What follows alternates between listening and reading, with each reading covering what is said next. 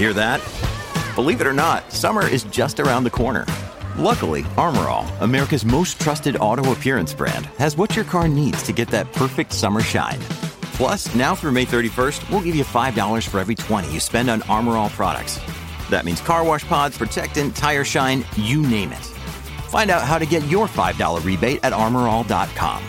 Armor All, less work, more clean. Terms apply.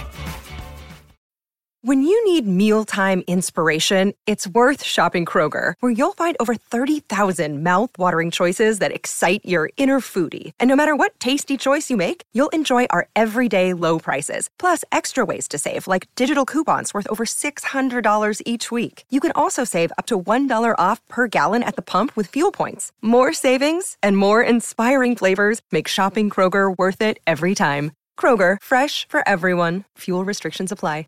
With threats to our nation waiting around every corner, adaptability is more important than ever. When conditions change without notice, quick strategic thinking is crucial. And with obstacles consistently impending, determination is essential in overcoming them. It's this willingness, decisiveness, and resilience that sets Marines apart. With our fighting spirit, we don't just fight battles, we win them. Marines are the constant our nation counts on to fight the unknown. And through adaptable problem solving, we do just that. Learn more at Marines.com.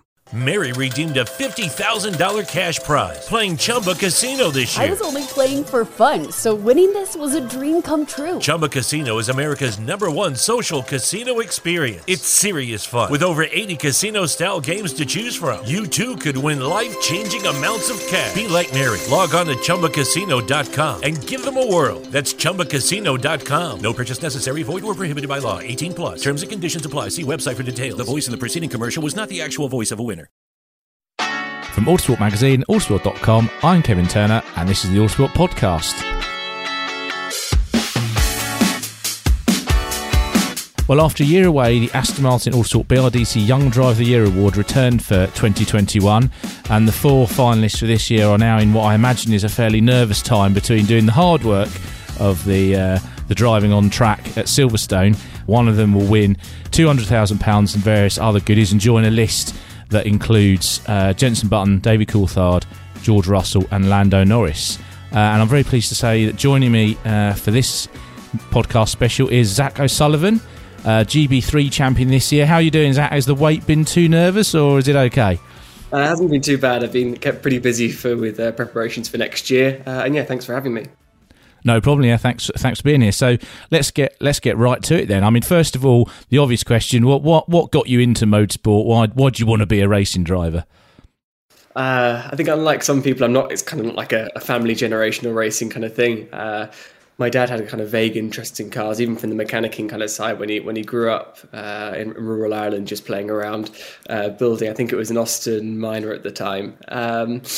And then, yeah, when I was growing up, he used to always kind of watch the F1 every weekend, again, with vague interest. And I thought I'd kind of follow suit. And yeah, I had a couple of guys watching the F1.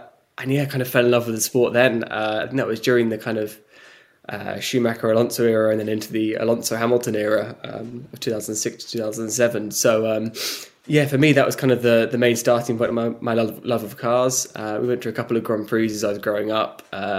And yeah, I was kind of avid follower of the sport from a young age. And then when I was age 7, I believe, we went to the Autosport show in Birmingham, and I saw a go-kart on sale. And I thought, this is awesome to me at the time. It was kind of a mini F1 car. And I thought, can I have a go? So after a year of kind of pleading and begging, eventually for my 8th birthday, I got given a little Bambino go-kart as a birthday present. And it kind of went from there. Initially, actually, we had a kind of derelict tennis court near home. And I kind of practiced drifting around there.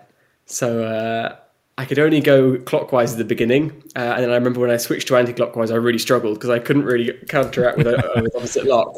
So yeah, I would have been a good NASCAR driver, I think, at the age of 8. Fantastic. And then obviously after a karting career, I guess it's one of those things where, you know, do you take it further? What was the sort of spur to get you into single-seater racing? Because some people stay in karting forever, either as professionals or just as kind of their entertainment, their hobby. So what was the thing that made you go, right, this is it, we're going to give this a shot at single-seater racing? I'd say ironically probably more due to some struggles in karting, actually. I think looking back on it now, knowing what I do now, when I'm 16 compared to what I knew when I was 11, 12, it would have been a completely different story. I think when you're that young in karting, it's so hard. You don't really know how to drive the kart. You just drive. And I think it kind of falls into some people's laps. They happen to drive in a correct way. Other people struggle a bit more. It really is pretty random. So I think I wouldn't say I was bad in karting, but it wasn't amazing. I won a couple of races, but not too many. I think at the end, I think it was 2018, I had a really tricky year with the team. I was kind of disagreeing. I thought it was the engines. They thought it was me. I'm sure many drivers have the same experience and same stories. And into that year, instead of going to senior karting, I decided to go to the Ginetta Junior Championship just to get out the karting scene. It was a low-budget alternative and also to try my hand in cars, see how I was. It wasn't too much of a financial kind of damage if I did a year of Ginetta Juniors and struggled, and then we could kind of call it quits after that. But yeah, I went pretty well in Ginetta Juniors. I really enjoyed that year. Probably the year I learnt the most and had the most fun. It was pretty relaxed on and off track. Pretty free racing, bumper to bumper, a bit of contact. So yeah, I really enjoyed it. It was pretty stressful whilst I was probably on track, actually. Especially kind of my second weekend in cars was actually at Thruxton. So that was pretty entertaining. I think it's the closest you can get to kind of side drafting and all that kind of aspect of things. So yeah, as I said before, I learned so much, and I think it could put me in kind of good stead then to go into F4 the year after. And from my performances in Ginettas, that was the logical step. Yeah, I must admit the Ginetta Junior, sometimes they threaten to steal the show on a British Touring Car weekend. Some of the races are absolutely sensational. So, and to be fair, it's been a launch pad for quite a few drivers over the last few years. So you're not alone in following that. But now, I mean, obviously, anyone that's followed National Motorsport will know that you had one of the most heartbreaking kind of finales to a championship at the end of 2020, and with the British F4 Championship, it was going to be yours, then it wasn't, then it was, and it wasn't again. And obviously, you stepped up into GB3 or BRDC F3 it was at the start of the year. What was your expectation then? Did you think, yeah, I can, because obviously there's quite a big step up in terms of the power and the lap times of the car. Did you think, yeah, I'm going to go for the championship? Were you thinking it was a 2-year thing? What was your, obviously you were with Carlin, so yes. you knew you'd have the kit. So what was your target coming into 2021? I mean, I say it a lot, and it's just to learn, to be honest. I think for me, part of the reason staying in the UK instead of going out to Europe earlier on was really to learn a bit more. Obviously, I knew the tracks, and the tracks are very, very useful for learning, pretty narrow, and there's a pretty fine margin for error. And also within the UK, I think the competition is high. Maybe not to the standard it was, let's say, 10 years ago when the British F3 International Series at its kind of peak. But I still think it is pretty high.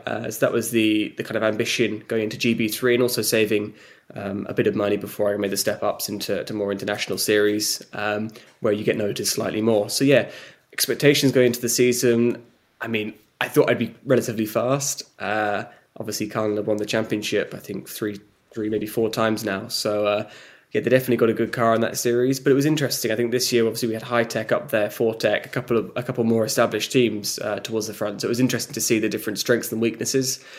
I think it was the first year I kind of got to see different philosophies kind of playing out throughout the year.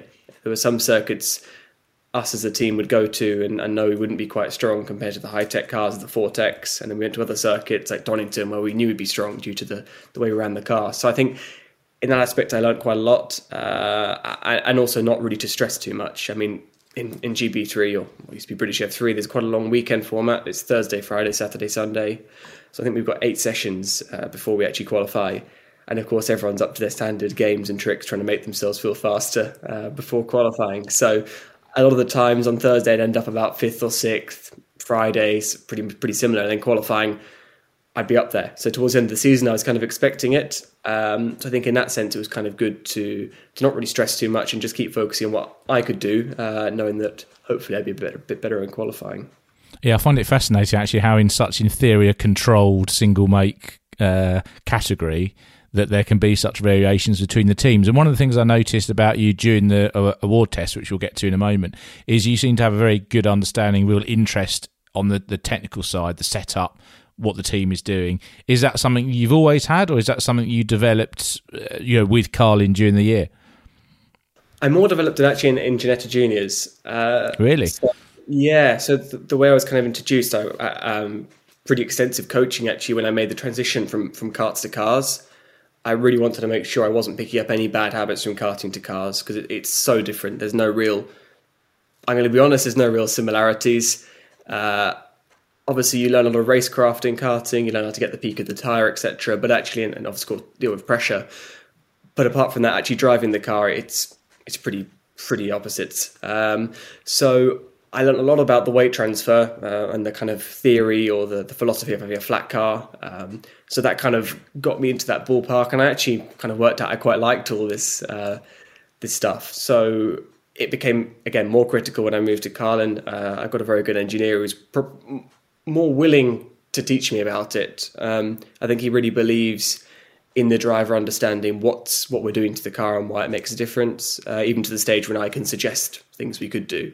If we're scratching our heads, I'm thinking, would this work? And maybe not thinking that's a solution, but just clarity to see if my ideas are correct or if they're slightly out of the window. So yeah, I found it quite interesting. And whether it's even this year, looking at pictures online, trying to see what other cars are running wings-wise, ride heights-wise, I just find it really interesting to see how people go about it in different ways. And as you said, the award was pretty cool for me, seeing 3 completely different cars, all run completely differently for different disciplines, and seeing really how they were set up, how the tyres worked, and I guess what info people have gathered. Because from my experience in the junior formulas, the most successful teams are the people who have the most information as a certain.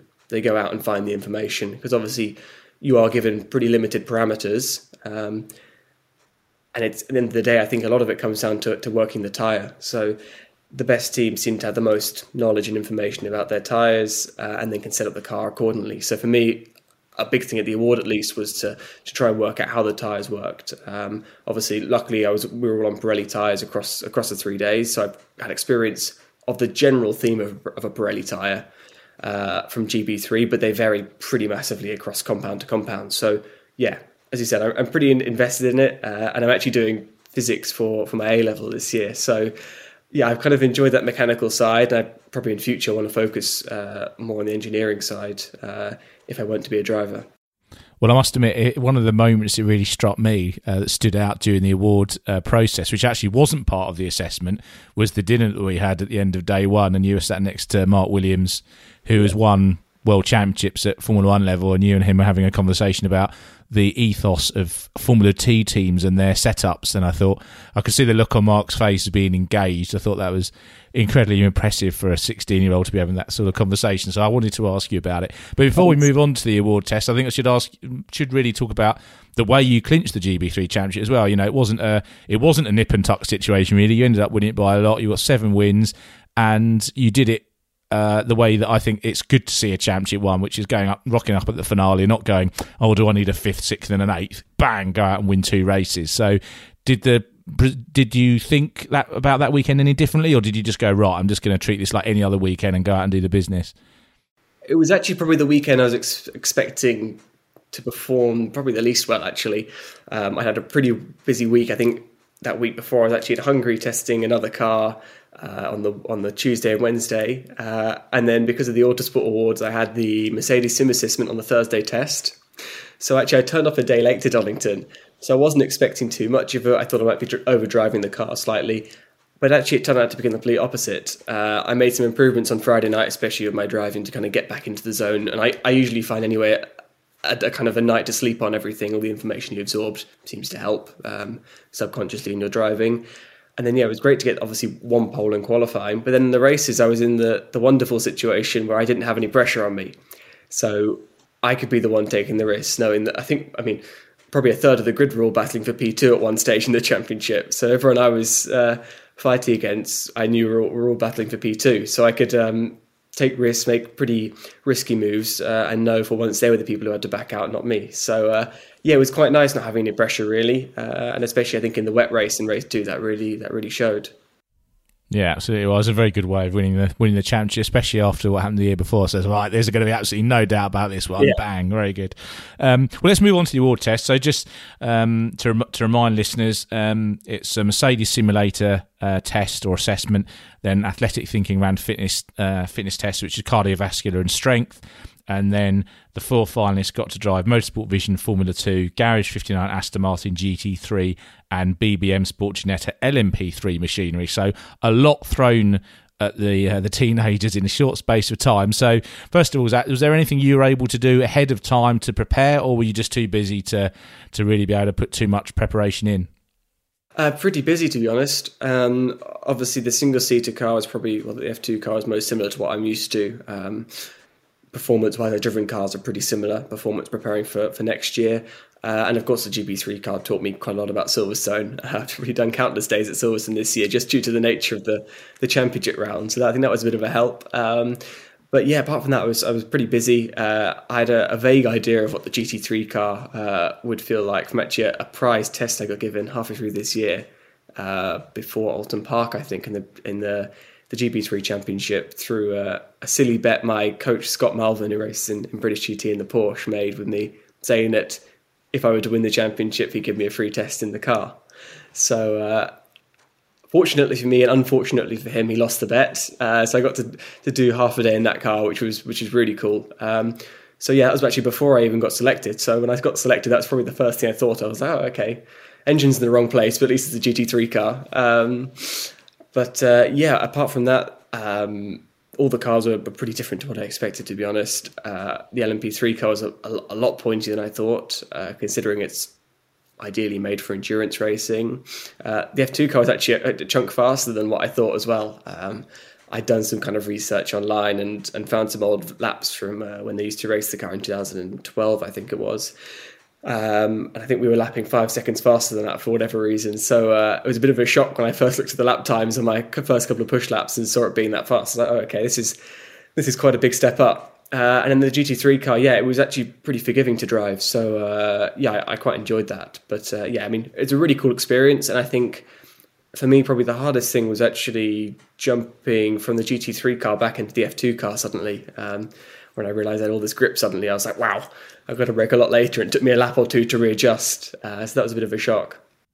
And was there a particular car or maybe even session? Because obviously the just to make it clear to people, the GT3 and the LMP3 car, you get very short amounts of time in, a couple of runs on used tyres, and then it's new tyres, and that's it. Whereas obviously the F2 car, you've got a day and a half, and you can get to know it a bit better. And I think with the F2 car, you guys are probably at the limit of the car, by the end of the 2 days. I don't think anyone's going to jump in and suddenly find 3/4 of a second straight away. So yeah, was there a particular car or session that you got out and went, yeah, that was good, that I nailed that one? It's a tricky one. I think I felt pretty comfortable in the GT3 car. I felt I could find the limit pretty quickly, and I think it also suits my driving style slightly. For me, in my head, it was a bit more clear of how to drive the car, knowing I didn't have much grip, but I had a lot of power and a lot of stopping power as well. So yeah, for me, it was pretty clear what I had to do. To be honest, I actually really enjoyed every session in the F2 car. And there was one session where we had a one-shot run on new tyres. I think I made a little mistake, where I think, talking to the other finalists, we all struggled to get the front left tyre, and so we turned up for turn one and missed the corner. So I don't think I was alone in that one, thankfully. So that was probably the session I enjoyed the least, but I think I made up for it in the following run we got. But for me, actually, both with the practice race run and then the actual race run we got as well, I really enjoyed. It's quite unique trying to see how the tyres drop off, and also with the F2 car, it's pretty unique as we have quite a lot of in-car adjustment. 3 roll bar settings, and I think up to 6 degrees of front wing adjustment. So you could kind of cater the balance as the tyres went off or as one axle was going off. So that was quite cool to be able to manage and stay at consistent lap time. I think as I felt the rears going off, I could take some front wing off and grain the front tyre slightly and then add it back on when I needed to try and get the balance back. So that was quite cool to manage, and actually had the freedom to do that, because in the past I found if your tyres start going off, it's usually a pretty slippery slope, but at least with the adjustments, you could kind of rescue it if needed be. Yeah, the F2 car is quite good for that, isn't it? It's, while you're doing the run. And of course, it's good for us to see from the judges' perspective who's using what to manage that situation. Interesting you mentioned about the one-lap shot, because we learned something there as well. That's the first time that we tried that. And I think given how cold it is in October, what we probably should have done was an out-lap, a warm-up lap, and then a flyer, given that I think pretty much all of you went quicker after you'd come in and gone out again, which obviously shouldn't happen if you're at the peak of the tyre. So we learned something there as well. We're trying to hone the processes as we go along. And how did you find the difference between, obviously in the GT car and the LMP3 car, you had benchmark drivers. So you had Johnny Adam in the Aston and Charlie Robertson, who's a former finalist in the Ginetta. So you obviously had a lap time that you knew that the car could do, and you had someone you could talk to. So was that helpful compared to the F2 car, where it's pretty much like, well, here you go, you can compare you to yourself, and that's kind of it? Yeah, it's a really weird one. I think depending on the driver, it depends how much pressure they put on themselves, I guess, with lap time. For me, I didn't feel too much pressure actually in the F2, not knowing what other people had done. I think if you were to know what the fastest lap time was, unless it was obviously you who set the fastest lap time, I think there'd be a lot more pressure, especially if you knew you were, let's say, half a second off the fastest. I think you'd be putting a lot of pressure. And especially from a driver's perspective, it would be interesting to see how they react to it if they start overdriving, stressing too much. And then with the other two cars, the GT3 and the LMP3, it was actually quite nice having a reference lap, especially I think in the GT3 car it was on the Delta, in the LMP3 car it wasn't, but I knew what time he'd done. So it was a weird one, because I thought if I'm slower than the reference, well, he's done a couple of seasons in the car, he should be faster. But equally, if I got close to the reference or beat it, I was pretty convinced I was doing a good job. So it was quite hard to judge actually what everyone else was doing and if you were doing a good job. I think in both cars we either beat or got very close to the reference collectively as four. So it was a weird one, kind of seeing how close we were to the reference in those two cars, and then the F2 car having no real cues at all. Yeah, I think being the benchmark driver at the award test is about the worst job of the whole thing, actually, because you're only ever going to come out looking like a Wally if you get beaten. So, so it saves them slightly. But that's true. But, well, actually, one thing I did want to ask is, from one year to another, it's quite interesting to see how the drivers interact with each other. Now, there are some years where nobody talks to anyone, but you guys all seem to be quite friendly. There didn't seem to be any needle or anything. Did you go so far as to even share times? Or was it kind of, we chat, but we're not going to give too much away? I'm kind of intrigued by that dynamic. I think rough hints would be the word. And any lap time I was given or hinted to, I took with I wouldn't say a pinch of salt, a bowl of salt, let's say. Obviously, no one's going to fully reveal. I know I wouldn't reveal what times I'd done completely. But I think we all had a pretty good idea. We were quite close. And also, only Johnny could actually drive. So we had to carpool to and from the hotel. So that kind of forced us to be a bit closer anyway. I know Johnny from Carlin this year and way back in karting. And that's the same with Ollie as well. I've raced him a bit in GB3 this year and done bits and bobs with karting. And I know Louis as well from back in Genetics. He used to work a bit with my team. So, I knew all of them pretty well. So there was no real need to be too toxic, I guess. And also because you don't really know the lap times, it's tricky. I think for some drivers, especially even me, if I'm slower than people, I get a bit sulky. And I'm not too happy to have a chat. I'm just more focused on trying to get faster and faster. So not knowing what anyone else is doing was kind of fine. I could have a chat with everyone and also share stories across. We were racing different series, so we could share different stories across the year. Yeah, that's cool. You've got quite a breadth of different single-seater experience between you. I just thought it was interesting to see. And I have to say, I know people say this every year, but I think it was a really strong year. And it was really enjoyable to watch everyone go out there and do their thing. And it's one of the highlights of the year for the judges as well. But looking ahead to next year, what's on the agenda for Zach O'Sullivan 2022? What can we look at?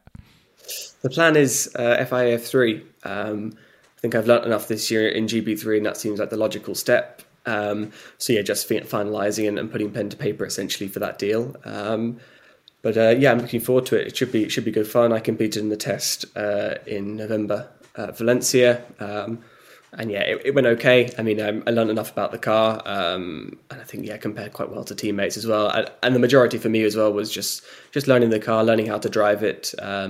Every car I seem to jump into has a pretty different driving philosophy and target goal for how you're meant to drive the car, depending on its power, its grip, its weight, etc., or even roll center. So. It was pretty interesting for me to get to experience that and also learn Valencia, which I thought was pretty useful as it's a track that a lot of series test at now, especially. Yeah, that's true. Just out of interest, how similar did you find the FIF3 car to the old FIF2 car? Because obviously there's certain similarities. They're on similar tyre and power and stuff, but how different were they? Yes, I think the F2 car was on the DMA or the DM Pirelli, so a bit of a harder compound than the F3 tyre. I think the F3 tyre is kind of specifically built for that. The F3 tyre's got a bit more sidewall deflection. That was the kind of main thing you felt, but degradation again was pretty similar. The main thing is the power. I wouldn't say power difference, but power output difference. The way it's kind of introduced to the turbo is pretty kick in the face. It wakes you up in the morning, that's for sure. The first run each morning, it was like, wow, okay. Whereas with the FIA F3 car, it's just a Mechachrome V6, so pretty standard power output. Obviously DRS in the F3 car, so that's something else to get used to. Quite nice, and it becomes pretty second nature once you get your hand up onto the pedal. You kind of hold it there and watch the lap time delta tick away. But then obviously we don't have any in-car adjustments compared to the F2 car, which was a bit of a pain. A couple of times on race trends in Valencia, I was missing my front wing buttons on the wheel. So I think it was pretty interesting to contrast the two. I think over lap time they're within the same second, so they're very, very close. They just go about it pretty different ways. Yeah, I think I quite like having the in-car adjustment, because if you look at a quick lap from Lewis Hamilton, or even back with Marcus Schumacher, like you're saying, a qualifying lap from him, sometimes he'd be doing different settings and changing diff things from one part of the corner, one part of the circuit to another. So, thank you very much for joining us. Allsport Awards, and that's when we'll find out who the young driver is for this year. So, thank you very much.